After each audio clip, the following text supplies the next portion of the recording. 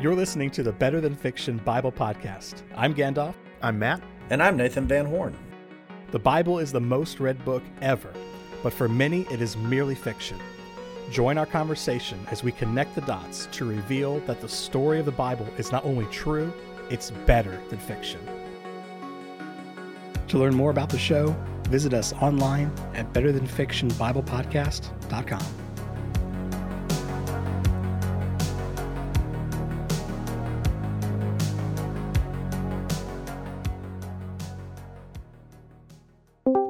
Welcome back, listener, to episode 14 of the Better Than Fiction Bible Podcast. As always, I'm happy that you guys are joining us, and we get so excited to talk about these things, to talk about this narrative, and it's so great that you guys are joining us. What also would be great is if you take this time to like and subscribe and maybe even leave a written review on the platform you're listening to. We want to thank you guys because very recently, the past couple of weeks, we've seen a very big uptick in those written reviews. And that more than anything helps get the word out and helps through algorithms and AI and all that helps spread the podcast to a larger audience. Also, if you're going to subscribe, you always are going to have the knowledge of when a new episode drops on Tuesdays. So that's going to be a great thing for you. Speaking of knowledge, it's not always a good thing. Knowledge can illuminate, but it could also it can go terribly wrong, right? As Adam and Eve are going to learn in today's episode. Way to set up the segue, Gandalf. Proud of you, brother. Thank you. I learned from the best. That's or good. You learned from someone. Yeah, so what's interesting is, today we're going to deal with Genesis 3:6-8. And you have this eye-opening experience, quite literally. It reminds me of when I got high-def TV. I was living in a church parsonage, and the guy who was installing my high-def TV, which I had never had high-def service before, he was not particularly religious. And I'll never forget what he said. He said, "Man, I know you're a holy man and all, so I'm not claiming to be Jesus Christ, but brother, I'm about to enlighten you." And there was this wonderful illumination when he connected that service. I saw TV a way I had never seen TV before, and it felt great in the moment. I'm like, oh my gosh, this feels more real than real life. Fast forward now, I'm rapidly approaching middle age, and I serve a church that broadcasts its worship services, and I'll watch the playback of our services, and that same high-def TV that was such a blessing earlier is now something of a curse, because with the high-def you can see my hair line receding and my hair beginning to thin on top. So knowledge cuts both ways, right? Nathan, I even had one of those experiences recently in the past few years. Somebody let me put on their VR headset and experiencing virtual reality for the first time. That was otherworldly. It's something that just opened your eyes to a whole new world that you didn't even know was there. See, I keep worrying that if I put on one of those headsets, I'll trip and fall and die in the real world at the expense of enjoying an imaginary one. It's like the opposite of the Matrix, right? If you die in real life, you die in the game. That's completely opposite. That's right. All right, so what verses are we covering today? Genesis chapter 3 and verses 6-8. Let's talk about this knowledge. All right, I'll read. And as a reminder to the listener, as always, we're reading from the ESV version of the Bible. So when the woman saw that the tree was good for food, and that it was delight to the eyes, and that the tree was to be desired to make one wise, she took of its fruit and ate. And she also gave some to her husband who was with her, and he ate. Then the eyes of both were opened, and they knew that they were naked. And they sewed fig leaves together and made themselves loincloths. And they heard the sound of the Lord God walking in the garden in the cool of the day. And the man and his wife hid themselves from the presence of the Lord God among the trees of the garden. Yeah, so this is, this is the story where sin enters God's good created order. What's interesting to me is, on the one hand, because this is the originating sin, right? Because this is where things go bad. On the one hand, people take this very seriously. On the other hand, we get so used to reading this in our English Bibles that it's easy to gloss over the significance of what's going on in this passage. Sometimes when I hear this passage discussed, it's like we have this Eden scene where it's a Better Homes and Gardens magazine, and someone takes a Sharpie to it, and just blots out all of the utopia of the scene. But one thing that we've talked about, and I really want us to camp out on today, Matt was opening my eyes to some of this, pun intended. One of the things I want us to talk about today is over and over again in this story, in this narrative, you have so many indicators that just capture the cosmic significance of what's going on. Again, we're not just in a garden scene out of a magazine. This is the garden on the mountain where heaven meets earth. This is where the physical intersects with the spiritual.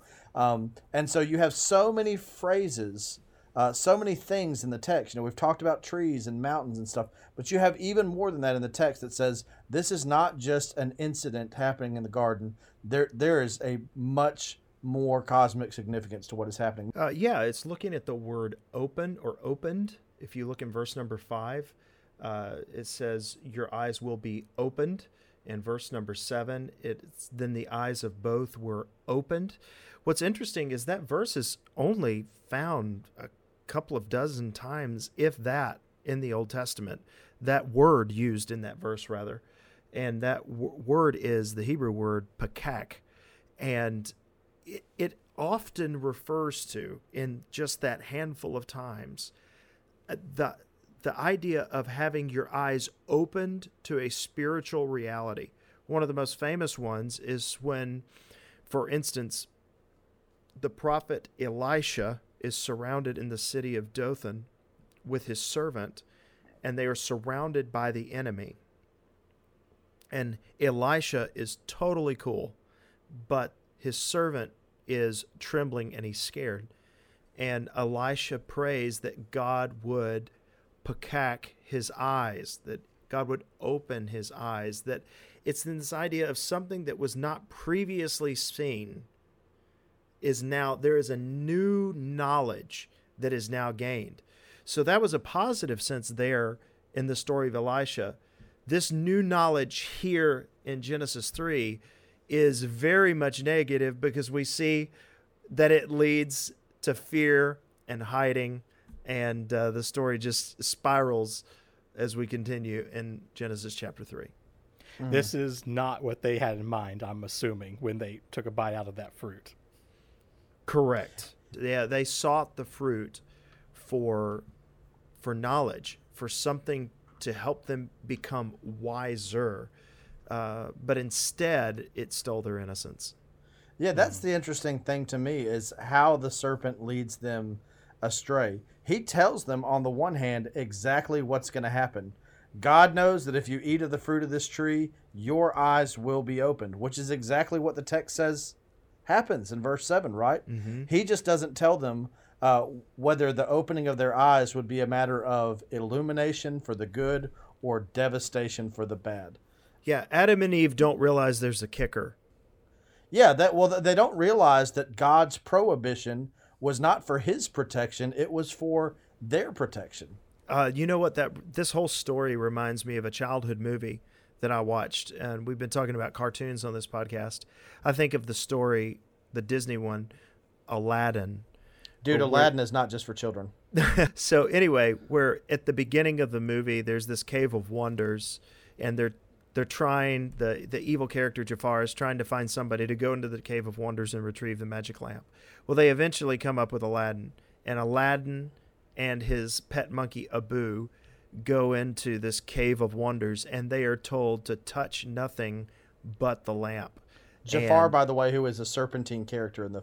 that's good. A deceiving shapeshifter. There it is. Go ahead. I think he turns into a snake at the end. That's right, he does. He does. Man. But alas, go ahead. But unfortunately, Adam and Eve did not have a magic carpet. But anyway, when Abu and Aladdin are going through the Cave of Wonders, what's interesting is that Abu's just a monkey, but he's personified, right? He's like human-like character. He is the one that grabs the forbidden treasure. And it's actually Abu's transgression, so to speak, that causes the whole cave to come down. So it would be a mistake, as we're thinking about that, is that when God says don't touch it, he's not saying don't touch it so you don't break up my world. He's not saying don't touch it so you don't mess up this beautiful thing I've created.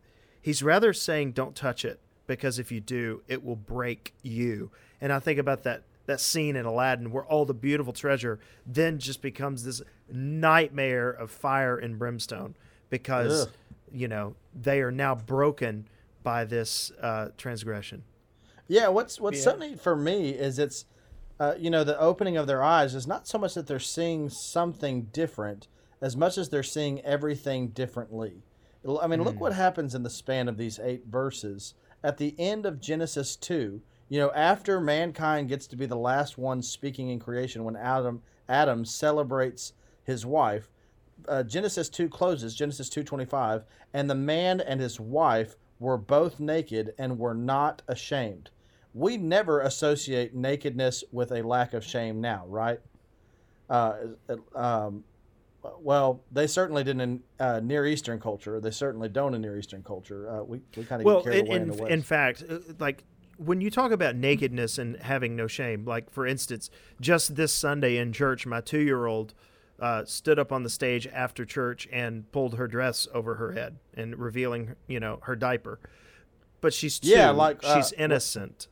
One of the ways, over the years we've liked to get to know our, church family better is having people over to eat at our house, cook some food, and lazy pastors using cooking to justify office time, how all that works. But especially when my kids were younger, I would warn people when they come over. I'd say, warning, there's a 50% chance that my kids will be naked. They just haven't developed that sense of shame yet, right? Exactly what you're talking about. Right. Now we're up to like we're down to a 25% chance of, underclothed children. So we're getting there. But it is so interesting for me that Genesis 2 ends naked and unashamed, and Genesis 3, as soon as their eyes are opened, their first impulse is to cover themselves and to hide. That's so big. It's not seeing something different. It's seeing everything differently. Yeah. So it kind of like the TV show Naked and Afraid. Yeah, exactly. To pick up on that, but it's interesting. There's a show made about that, and it's almost made to be glamorous. It's cashing in on the fear, but the original Naked and Afraid was exactly that. It was a fearful, scary thing. Well, and I do think this captures, not to be too preachery about this, but I do think this captures something about disobedience to God. A lot of times we focus on sin, the actual spiritual stain of what we've done. But on top of sin, there's always shame. So there's the substance of what we've done, but there's also the stigma, right? And the interesting thing is this shame, this way of seeing themselves, this making of clothes for themselves and hiding. These are all things that Adam and Eve take the initiative to do before God even shows up. So also, they did not feel shame because they were innocent. There was a lack of knowledge. What's interesting, if you go later in the New Testament, especially when you're looking at Romans 1, people who sin, as it's talking about articulated there, those who sin do not feel shame because they have now suppressed knowledge. They've ignored their knowledge and excused away their sin. So, and Paul also talks about the darkening of their minds. Right. But it's doing something. The knowledge is there. And it's either acknowledging but they don't it want to come when to grips you lose with your it. innocence, or it's suppressing it to just forge on into a darkened mind. That's right. What's so interesting for me, since you punted to the New Testament, I'm glad you did that because I didn't want to ride the preacher wave too long without someone else speaking. What's so neat to me is in the New Testament, look at Jesus going to the cross. What's one of the things that happens to Jesus when he is put on display to be mocked and humiliated? When he goes to the cross to redeem us, his clothes are ripped off of him. That's it. They strip him of his clothes. He's on display for everyone to see. And it's also neat for me in the resurrection that he leaves his burial clothes behind in the tomb. And surprise, surprise, in the Gospel of John, he's ironically confused for being a gardener. Eden, anyone? Right? Hey, Nathan, there's another thing out of Genesis 3, though, another word that is worth pointing out, and that is the word new and how it is used. It's interesting when that shows up again in verse number 7. So the eyes of both were open, and they knew that they were naked. So that word new, it's interesting, shows up again in Genesis chapter 4 when it talks about Adam knowing his wife. Of course, it's talking about sexual intimacy. So it's this idea that this knowledge is very personal, that this knowledge of their nakedness is something that is felt. This shame that is something that is felt spiritually, emotionally, and physically. Well, and it's neat. You have you actually pointed this out to me. You go from the use of new, which is from the Hebrew verb yada, in verse 7. The eyes of both of them were opened, and they knew that they were naked. And then down in 22, you have the noun form of that verb, da'ath, which is, then the Lord God said, behold, the man has become like one of us in knowing, right? Well, I said the noun form. I meant the infinitive form of that verb, knowing good and evil. And it's right after this. Now, lest he reach out his hand and take also from the tree of life and eat and live forever. Therefore, the Lord God sent him from the Garden of Eden to work the ground from which he was taken. Right before that, the man calls his wife's name Eve because she was the mother of all the living. So what's interesting, so opens this knowledge, they knew that they were naked in verse 7. Then she gets named Eve once she has this knowledge. So she becomes a sinner before she becomes a mother, right? And then chapter 4, Adam knew his wife, and this is when she conceived and bore Cain. We often treat Cain and Abel together, but it's so important to me that it uses new in conjunction of Cain. Why? Because he will become the murderous brother. The same knowledge that opens their eyes to how they see each other, something to be covered, has this sin potential that in the course of one generation takes us from cheating on our diet to brother killing brother. So another thing out of this passage is also taking a look at what and how it took place.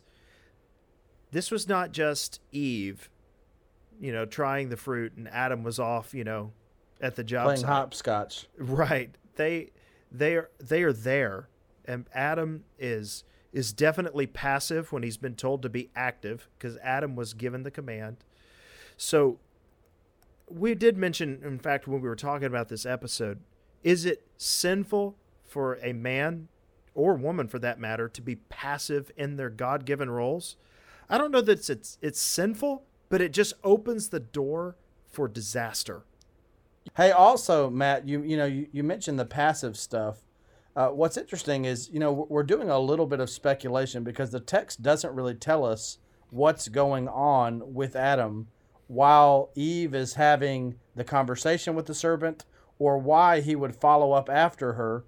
First of all, allowing her to eat from the fruit of the tree, and why he would follow up by eating of it himself. One of the reasons that's so interesting to me is in Genesis chapter 2, God doesn't give the commandment to Eve. She's not around yet. He gives the commandment directly to Adam. And a big point of discussion, we associate sin with death. Sin is the curse of sin is death. It's interesting how that's worded for me in Genesis 2:17 in the Hebrew. God says, for on the day that you eat from it, literally in Hebrew, dying, you will begin to die. It's an infinitive absolute followed by an imperfect verb, which I know gives all of our listeners all the feels, but it's essentially introducing action. But dying, you will begin to die. But dying, you will begin to die. To me, just hearing it in English sounds like, oh, wait a second. That means I'm being cut off from something. Yeah, and again, this is in the context with, God giving them all the trees of the garden to eat of and putting this one tree off limits not to eat from. Look at how it plays out in real time in Genesis 3. Adam's there with Eve. It's almost like he's watching passively, right? He sees her eat. But when she eats, what doesn't happen? She doesn't die. She doesn't die. And so he's like, maybe this is not so bad after all. So he likewise takes and he eats. But how is death introduced? It's this word that we come back to again and again, knowledge. How is death introduced? The eyes of both of them were opened, and they knew that they were naked. You go from there to Genesis 4:1, that Adam knew Eve. And the first time he knows her in that sense, who does she become pregnant with? Cain. Cain. Yeah, we usually lump Cain and Abel together, but it focuses that the first time Adam knew Eve after Genesis 3:7, she had Cain. And what will Cain do? Yeah, he will commit the first murderer. That's it. A destroyer. Yeah. So Eve becomes a sinner before she becomes a mother. And it's interesting, right after it mentions her being named Eve because she's the mother of all living. Right after that is where you have in Genesis 3:22 that God puts them out of the garden so that they can't do what? So that they can't eat from the tree of life and live forever. So you have death passively enters the picture because they no longer have access to this tree, and it actively enters the picture because this knowledge of evil takes us from cheating on our diet to brother killing brother in the span of one generation. I think that's pretty substantial. This behavior that Adam is doing, talking about, he's just waiting and seeing what happens when Eve eats of the fruit. It reminds me of, if we're driving down the Natchez Trace that's here in Mississippi, and any Mississippi drivers, you'll know about what I'm talking about here. It's very common late at night that you will almost slam straight into a doe, right? A female deer. And then somewhere over the tree line, golden sun. Couldn't I knew it. I knew you were going to say that. But then over in the tree line somewhere, what do you see? You see a buck who's hiding, who's waiting to see if it's fine. So it's just ironic to me that Adam's sitting here basically making his wife a guinea pig. That reminds me of a non-biblical proverb. The early worm gets the early bird gets the worm, but the second mouse gets the cheese. Yep. Going along with what you've just said, by their eyes being opened and they realize, oh my goodness, I'm naked. And rather, it's not even I'm naked, it's we are naked, because then it switches to the plural. Then the eyes were opened and they knew that they were naked, and they sewed fig leaves together and made themselves loincloths. It is a group effort. And the idea of sewing here, as it's only used 10 other times, I believe. No, it's not even that. I think it's 4. It's times. Like 4. It's 4. Yeah, it's 4 times in the rest of the Bible. I think it's 4 times including this one. Yeah, it's not a lot. it's not a lot, but in each situation, it carries with it a tedious activity. It's not like they just grabbed some fig leaves, covered their privates. They are making an attempt, to the best of their ability, to cover their nakedness that they now have as the result of this newfound knowledge. So they are exercising common sense. Like, I don't think this is here acknowledging any kind of wrongdoing. This is not repentance. This is, oh my goodness, I've just messed up. I need to go and tell my dad or my mom. This is trying to hide the mess up. This is trying to hide. This is not conviction. This is just common sense. And this is like, hey, I need to get out of the limelight here because I'm exposed. So I'm looking here at the last verse that we're looking at right now, talking about they hear God coming, walking in the garden, and it makes sense. Their actions make sense to me that they're trying to cover up because they know that God's showing up, and it makes me think to my childhood and how there's no sound more sobering than the sound of the garage door coming up and your mom is pulling into the garage and you haven't done any of the stuff that she has asked you to do. Like, that chicken is still in the freezer and you know that it's going down. Marriage works that way sometimes too. Yeah, that's right.